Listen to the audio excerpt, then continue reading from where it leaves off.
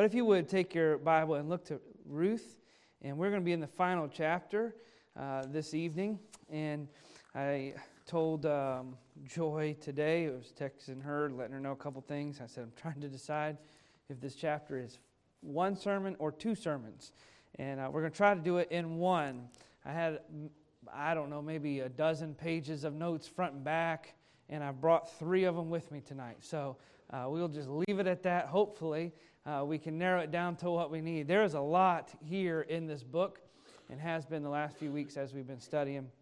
And so we were going to try to put a bow on it here as we come to the end of this book.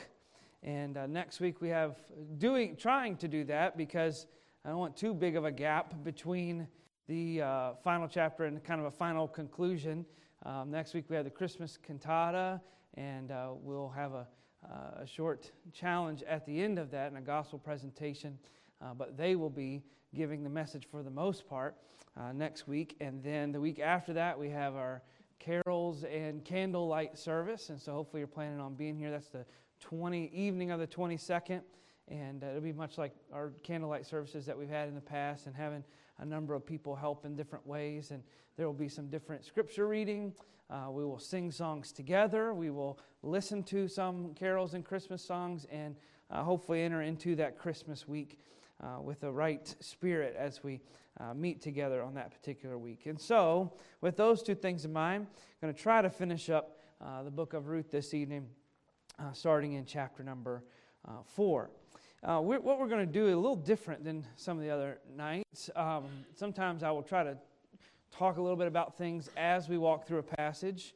Sometimes I like to just read the passage because that's the weight of the sermon anyway.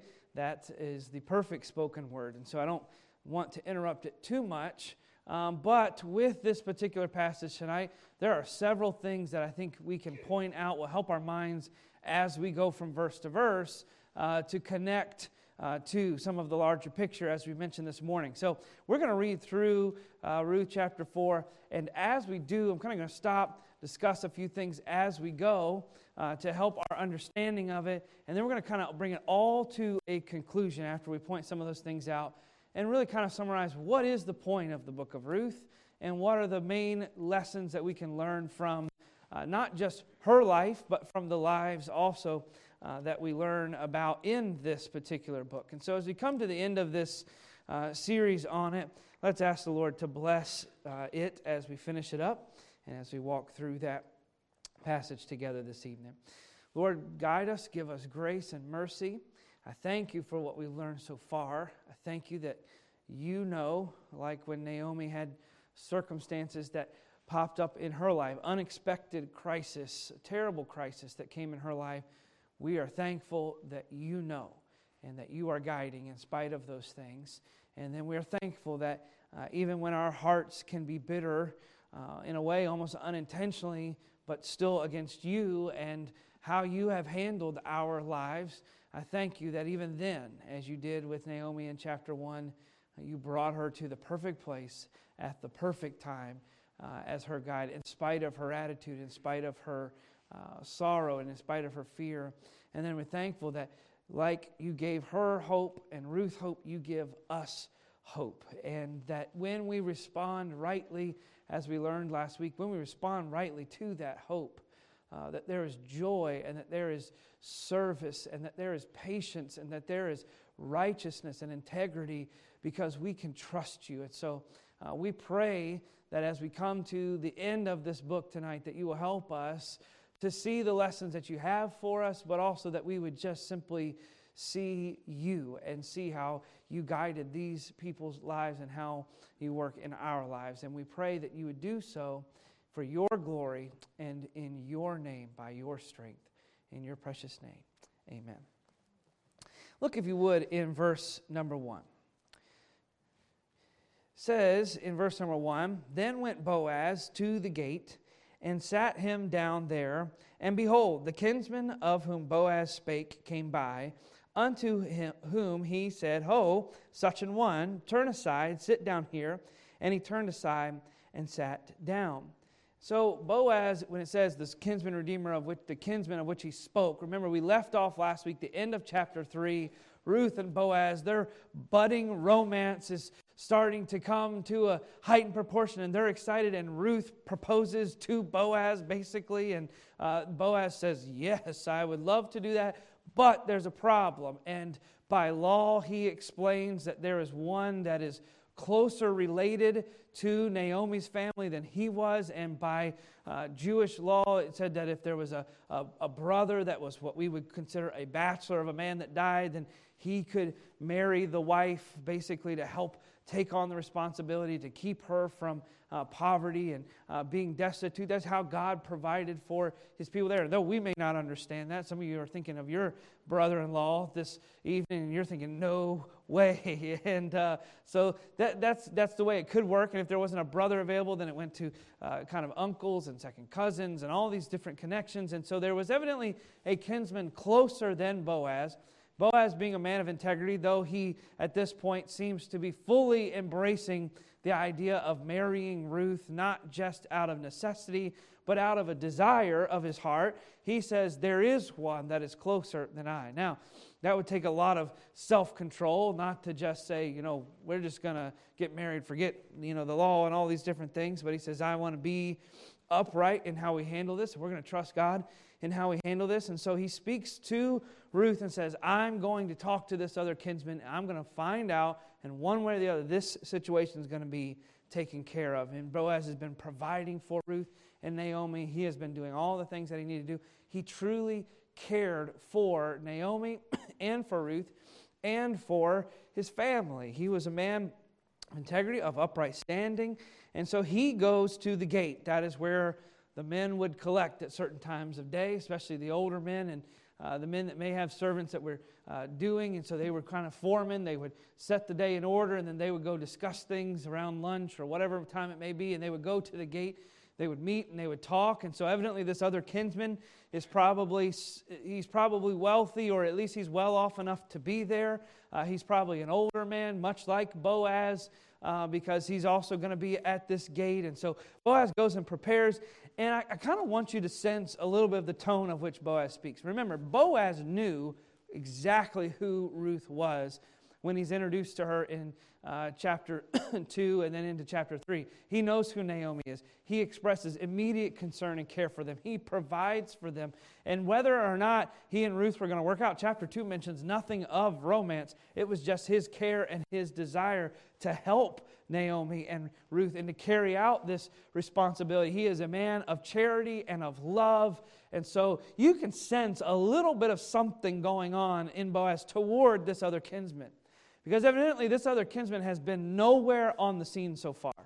Naomi comes back, and he, in a way, from what detail we have, shirks his responsibility as a kinsman. He doesn't offer to take care of Naomi. He doesn't offer to take care of Ruth. He doesn't offer to provide for the land. There's a way he could purchase the land and work this into the family. And there's a number, and you don't see anything about him. And the way that what Boaz says there, we don't really have an exact word for this. I would say maybe buddy or dude, but not in like a friendly sense. When he says, unto whom he said, ho, such and one. Literally there, you could say it's such and such. It's like two versions of the same word. He's like, hey, buddy, so-and-so. He doesn't even call his name. He says, hey, such and such. And then notice he says, have a seat here. There's something we need to discuss. And then look at how he handles it in verse 2. It's not necessarily an immediate cordial discussion. Have you ever had somebody say, hey, let's have a discussion, and then you say, okay, let's have a discussion, and then they call other people into that discussion? Then you know it's not a good thing, because look at verse 2. And he took 10 men of the elders of the city and said, sit ye down here, and they sat down. At this point, the kinsman has to know something's going on. And then look at verse 3. Look at how he presents this.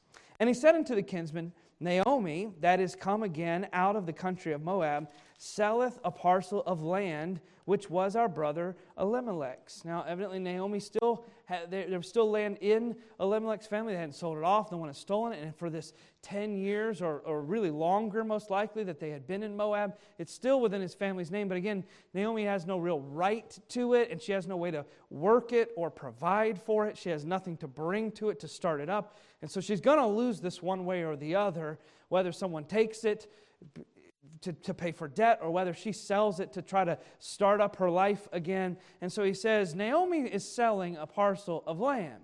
And notice what he says in verse 4. He says, and I thought to advertise thee. That word literally means to uncover thee. I felt like we needed to open this up and let everybody know you are the kinsman. He's really putting him on the spot. I'm uncovering you and making you, forcing you to make a decision. There's a lot of ways this kinsman could have been dealing with this. He could say, I could just wait and step in and get it at a cheaper price.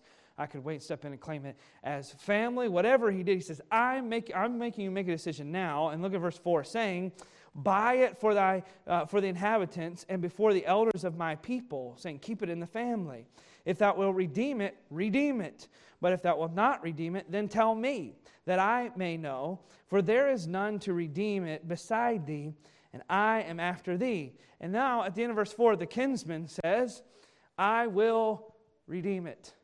And all of the inner movie-goer and book reader in us says, no, this has been a perfect story to this point.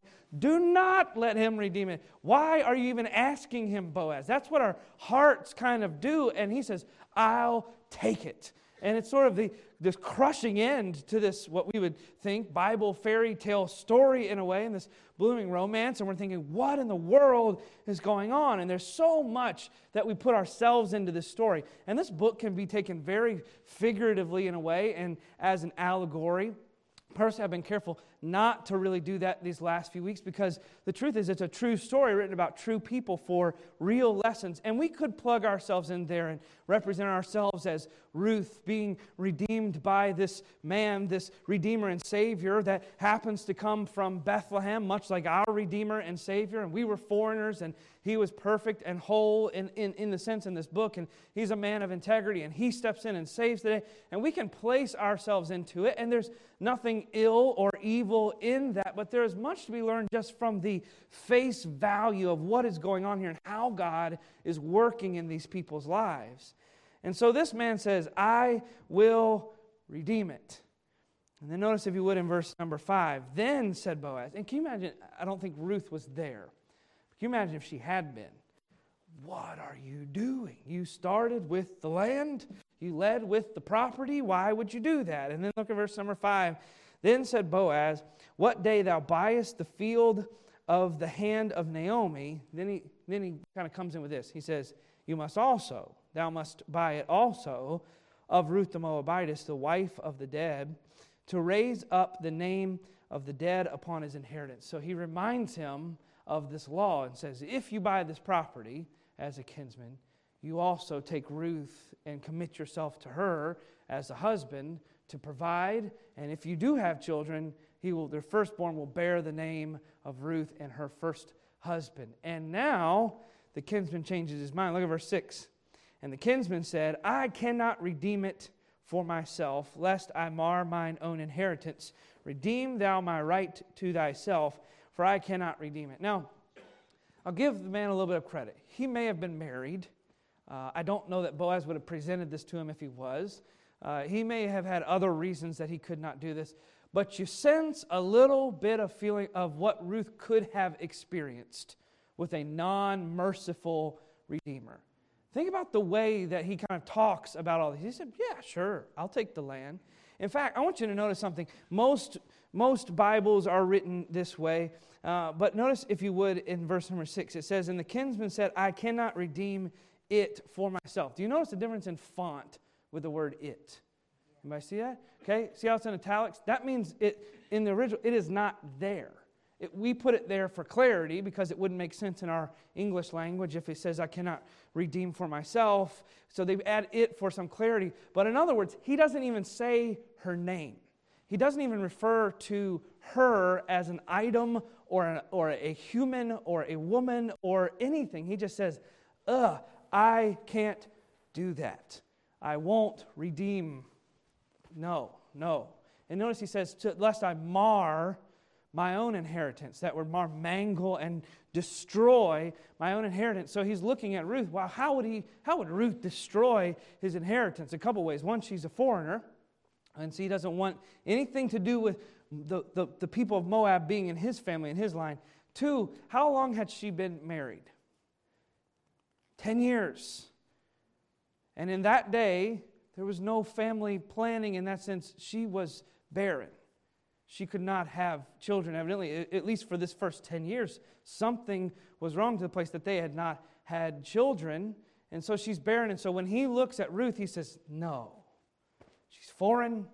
She can't provide a child. I don't want that. And that's kind of the attitude that Ruth realized, or could have realized, that that's how a non-merciful Redeemer could have looked at Ruth in her life. Sidestep for a moment. Outside of Christ, there is nothing that you can put your faith and commit yourself to that will treat you like Christ does. Like Boaz treated Ruth.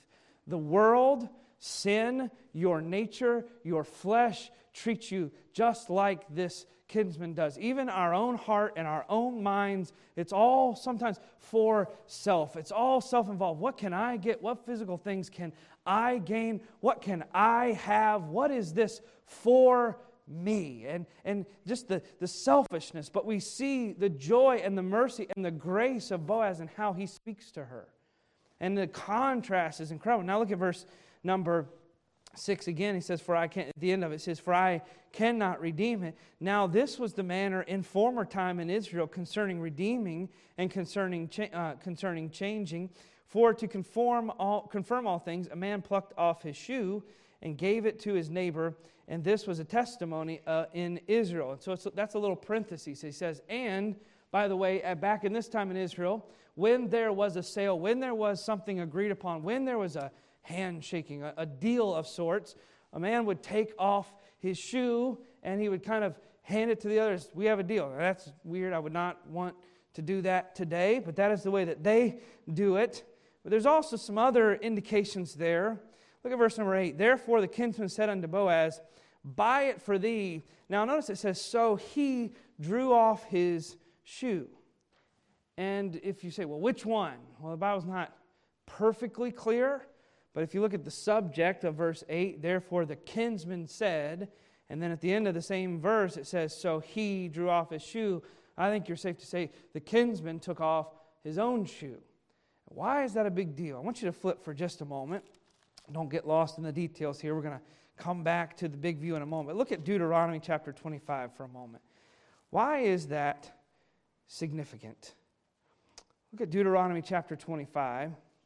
This is where the law of this kinsman redeemer came from. And this was passed on, but given to the people at Moses' time. And so it's something that had been established for a number of years. It's something that everyone knew. And as strange as we may think some of the traditions of this were, that's what they were. And so the picture of them there, we're not reading into it. We're just looking to what was the case in their time. Look at verse number 6.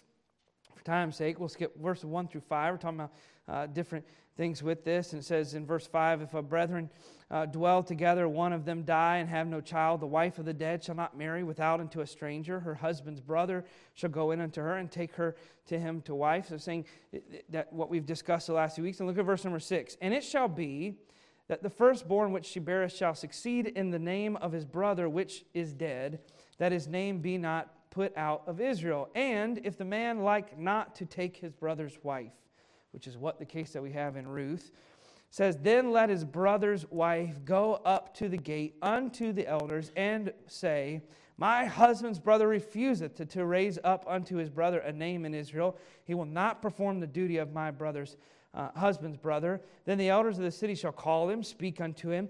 And if he stand to it, if he says, yeah, I will not take my brother's wife, I will not protect that family, I will not buy and redeem those things, then what will happen? Look at verse number 9.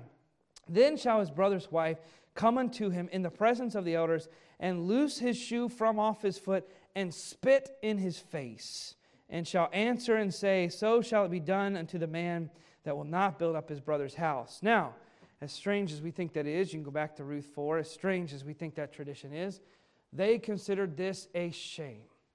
It is a shame to not bear the family name. It is a shame to not provide for these ones. They had been living in exile. They knew what it was like to be lost and without hope. And they said, if that happens to your family, you redeemed them. It was not a common thing, if you read the history of it. It was not a common thing to deny this. And so they said, if it does, then the wife that has been left alone, she can take his shoe off, saying, fine, it's a deal. Same thing.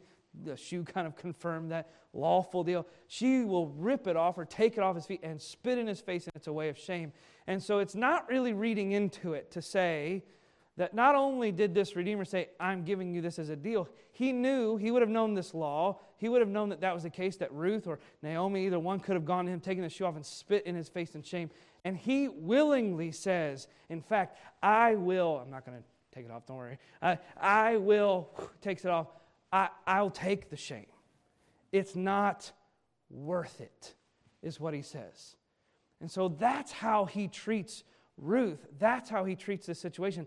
Yeah, it's a lot of land, but I don't want that.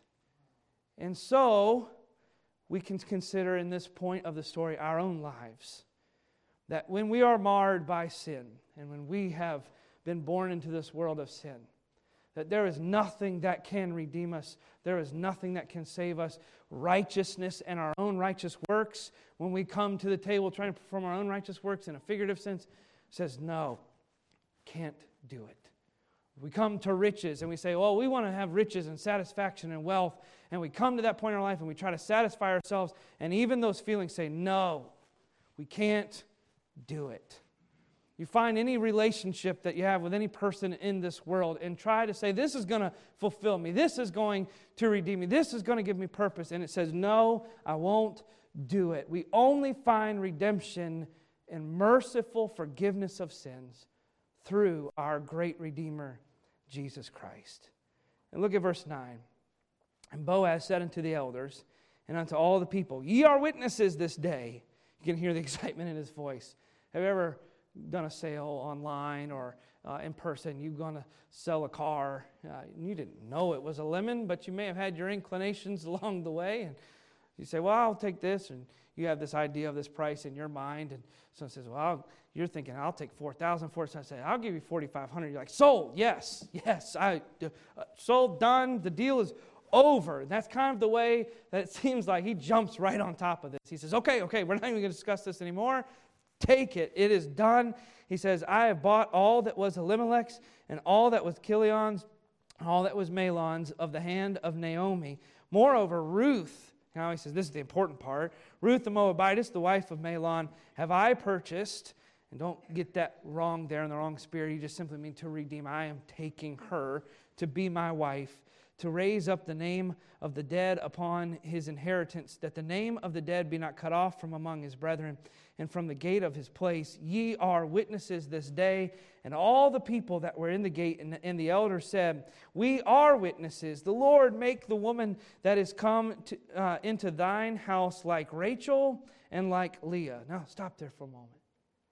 These Israelites just said of Ruth, the Moabitess, the enemy, who had just had a battle in a way in that point in history. Some of them had just been held captive in Moab. They say, may she be like Rachel and Leah, which two did build the house of Israel, and do thou worthily in Ephrathah, and be famous in Bethlehem. They even now are blessing Ruth. They accept her gloriously and say, we want her to thrive and succeed. We rejoice in this way. And it is, to not be too allegorical, it is a beautiful picture of how heaven and how other Christians should rejoice at the acceptance of another Christian. When one comes to Christ and when one is redeemed, they say, oh, glory to this. And look at verse 12. Let thy house be like the house of Pharez, whom Tamar bare unto Judah, of the seed which the Lord shall give thee of this woman. So Boaz took Ruth, and she was his wife. And when he went in unto her, the Lord gave her conception, and she bare a son. And that is the end of a great story. I told somebody this week when I was discussing it, it is way better than a Hallmark movie. It's a similar plot line because there's a man that dies and then the wife gets a new man at the end. So that part's similar. But it is way better than most movies that you could think of.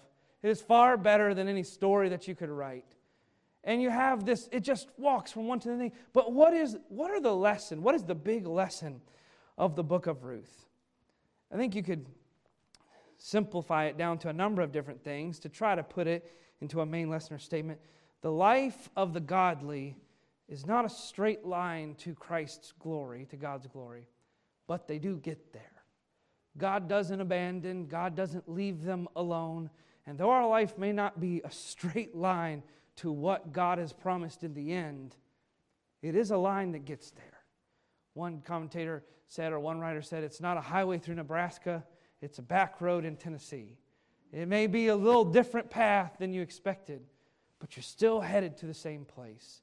And God, as we studied this morning, does not forget, but He does remember those whom He has redeemed, and He does work in their lives for good.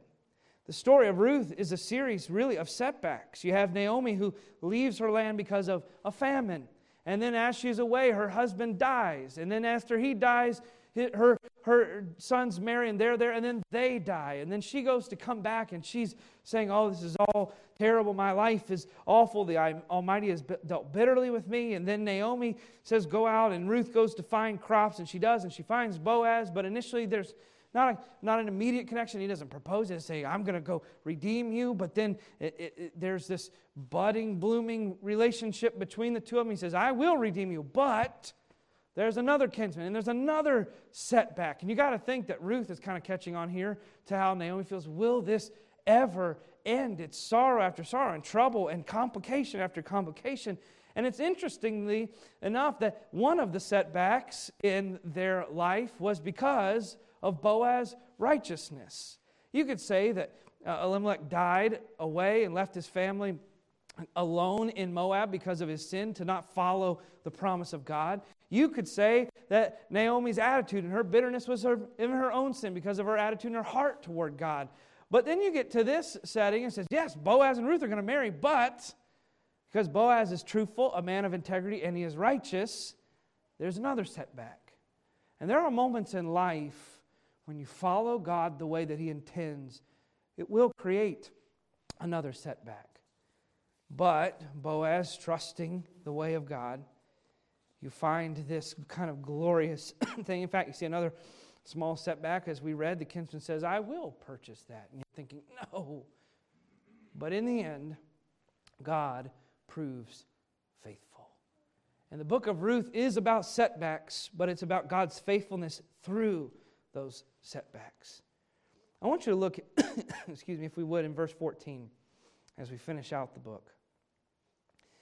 The story kind of takes a screeching halt. You've seen those movies where, or a book, you've started a book, or you've read an article that starts with kind of one character and it goes through this whole backlog thing. You kind of forget about them for a little while, and then it like kind of freezes at the climactic moment, and then it goes back to the person that you started with at the very beginning. That's kind of the way that the book of Ruth works, because you have all this stuff about Boaz and Ruth, and now they have a child. And look at verse 14. And the woman said unto Naomi, the women that were there, those that surrounded her in Bethlehem, Blessed be the Lord, which hath not left thee this day without a kinsman. Now, who is He redeeming? Ruth or Naomi? Well, He's directly Ruth. But in a way, He is saving and He's redeeming Naomi. It says, that His name may be famous in Israel, and He shall be unto thee, unto Naomi, a restorer of thy life, and a nourisher of thine old age. He says, remember when Naomi came in, dusty and barren, alone, empty, bitter, and now she is restored. She is nourished. And notice some phrasing here. It says, for thy daughter-in-law, which loveth thee, which is better to thee than 7 sons, hath borne him. That's an interesting note to the Jewish mind. The perfect family was full of 7 sons. That was sort of the number of perfection and the number of times your line could be carried on. And look at verse 16, Look at verse 16. And Naomi took the child and laid it in her bosom and became nurse unto it. That word nurse means faithful and sure. It means fulfilling, or to come in behind and nourish. So she became a help to this young baby boy. And it's a great picture of what God can do in the life of someone that may be bitter and empty, but then turns their heart to Him, and they become the help to others. And look at verse 17. And the women, her neighbors, gave it a name, saying, there is a son born to who? Naomi. Now, did we miss something here? Is there what happened? Okay, where did we go off, and how is Naomi having a son? Was it Naomi's physical son? No. Then why would the writer make an emphasis here that is a son of Naomi? Because Naomi's the one in chapter 1 that said, God has taken me away full and brought me back empty. And now they sing of her, God has given to her again. He has given her this son, and they called his name Obed, and he is the father of Jesse, the father of David. And I want us to think about these 3 things very quickly tonight. I just want us to close our study of the book of Ruth with 3 real thoughts geared towards Naomi, because that's who we started with and that's who we ended with. So in that, thinking about Naomi, what does this have to do? How does this have to do with me? Well, as you look at her life, you see these gracious signposts. If we're going to compare our lives to a road, sometimes the road is not straight. Sometimes it is curvy. There are hills. Sometimes there's trouble. And so if we're going to compare it to a road, let's call these signposts of grace. You ever been driving and somebody in the car needs to use the restroom? And you say, well, that's not when you want to pass the sign that says next rest area 154 miles. Okay, that's not when you want to. It's great when it says next rest area 2 miles away. Or you say, along the way, you say, well, we're this far away. You've been riding with children, and they say, when are we there yet? Are we there yet? Are we there yet? When are we going to be there? And you just say, well, it's a few more miles. Or you're coming down 64 west, and it's just trees at one point between Charlottesville and here, and it feels like the signposts go backwards on your way there. There's more miles somehow added on that particular stretch of that trip. That's the way that it feels. But what are some signposts of grace along the way for Naomi as this story finishes? If you want to jot them down, here they are. Number 1 is the gift of Ruth. Along the way in Naomi's life, God gave her the gift of Ruth. God had won Ruth's allegiance in Moab. She says, you are now my God. She claimed Naomi's God for herself. And God gave Ruth this amazing love that can only come out of a relationship with your Creator, or our relationship with Christ. And we saw that Ruth grew to love Naomi, and Ruth grew to love her God. And in Naomi's setback after setback, one consistent signpost of grace that you see over and over and over is Ruth. Over and over, Naomi says, go back to your gods. And Ruth says, I will not leave you. She says, I can't give you a son anymore. What do you expect? Your life is going to be miserable. And Ruth says, God, do unto me evil if I leave you. And so Ruth says, I'll be faithful. I'll stay committed to you. Then they get there. Naomi, in her discouragement, probably in a depression, in a sort of state of depression, just really thinks life is over, and she's bitter about all these different things. And Ruth says, I'll go out and work. I'll go out and do some things to support us. And Ruth encourages her, not just with her faithfulness, but also with her actions toward them. Then Ruth is faithful to these different things. And remember, at the end of chapter 2, Naomi gives Ruth some very specific instructions. And Ruth says, I will submit to that. I will be obedient. I will do what you need. And then Ruth carries those things out, and she follows along, and she doesn't waver and go after things for her own self, but seeks to provide. And sometimes God brings people into our lives, doesn't He, that are much like Ruth, that come along the way. And though life may seem bitter, life may seem rough, when God brings someone that is faithful, and when God brings someone that is helpful, and when God brings someone that is true and will work and will do things that sometimes we need, don't, like Naomi did at first, turn them away. Don't abuse that person in your relationship with them, but allow God to work in that person, in you. And if you want to flip it the other way, we should be a Ruth too. There may be somebody in life, there are not many more people in this world that are unbearable than a bitter person. And we know that. But there's not a person that needs to see the grace of God more than a bitter person either. And we may need to be a Ruth to someone by our faithfulness, by our helpfulness, and by our allegiance to them. It may be someone within this church. It may be a family member. It may be a spouse. That we need to come alongside and be a signpost of grace like Ruth was. The second signpost of grace was the preservation of Boaz. How did Boaz make it that long, right? Without being married. How was Boaz not taken? And all the women of Bethlehem, when they saw Ruth, said, amen. You know, they're like, well, finally, somebody won this man over. But it wasn't as much his pickiness, and it wasn't as much coincidence as it was God's providence in her life. Sometimes God raises up, and there may be something that is unexplainable any other way. A rich man in Bethlehem with a lot of grain after a famine, that is a bachelor and that is full of integrity and a man of value, and he is not a dirty man, he is not a scuzzy man, but he is committed and he is loving and he is not taken. That is not explainable at this point. Sometimes God brings things into our lives that are unexplainable any other way. And we need to look at those as these signs of grace and just say, thank you. Because in every loss that we endure, God is already plotting for our good. And then the final thing is the gift of Ruth's child. You have the gift of Ruth, if you want to say it this way, the gift of Boaz, and then the gift of this child. You say, well, how is it a gift? Remember, she said she 10 years married in that day with no children. It's not a miracle.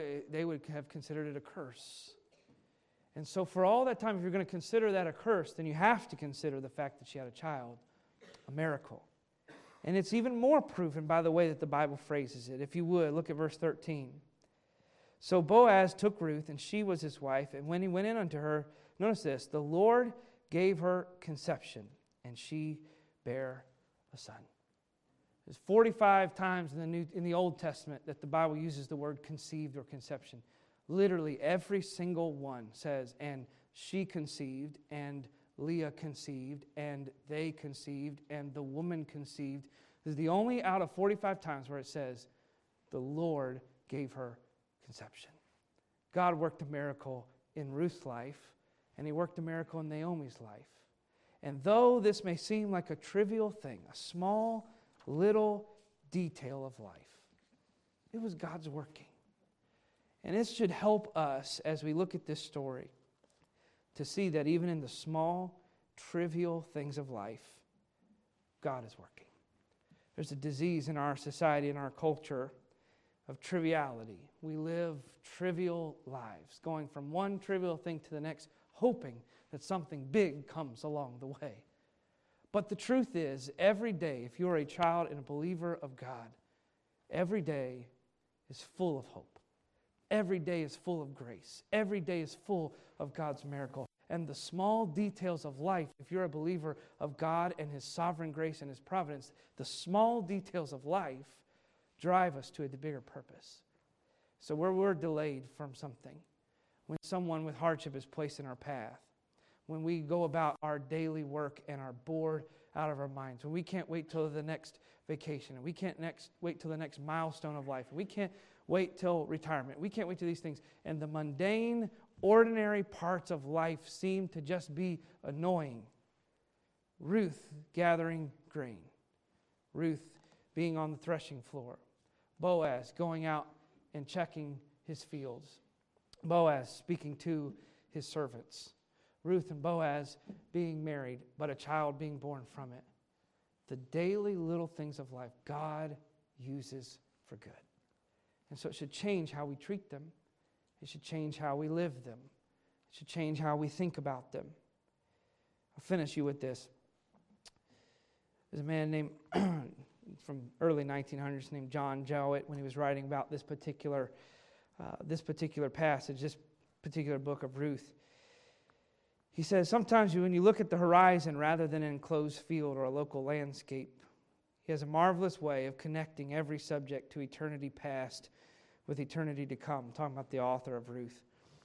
It is as though you are looking at a bit of carved wood in a Swiss village window.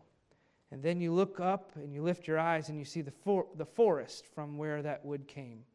And you look higher still and you see the mountains capped with snow that provide the nourishment for the trees to grow. And then you look further past the horizon and you see the sun that provided each of those things. It says the book of Ruth is like that. You see some of the detail and you look a little further. And you see, whoa, that's a big picture. You look a little further, but it all comes back to God is working. In our lives, though we get bored sometimes with the mundane details, and we get upset with the tragic incidents, and we get frustrated with the unexpected crisis, when we look up from the small detail, which we should appreciate too, we'll see further and further and further. And eventually you get to the fact that God is working.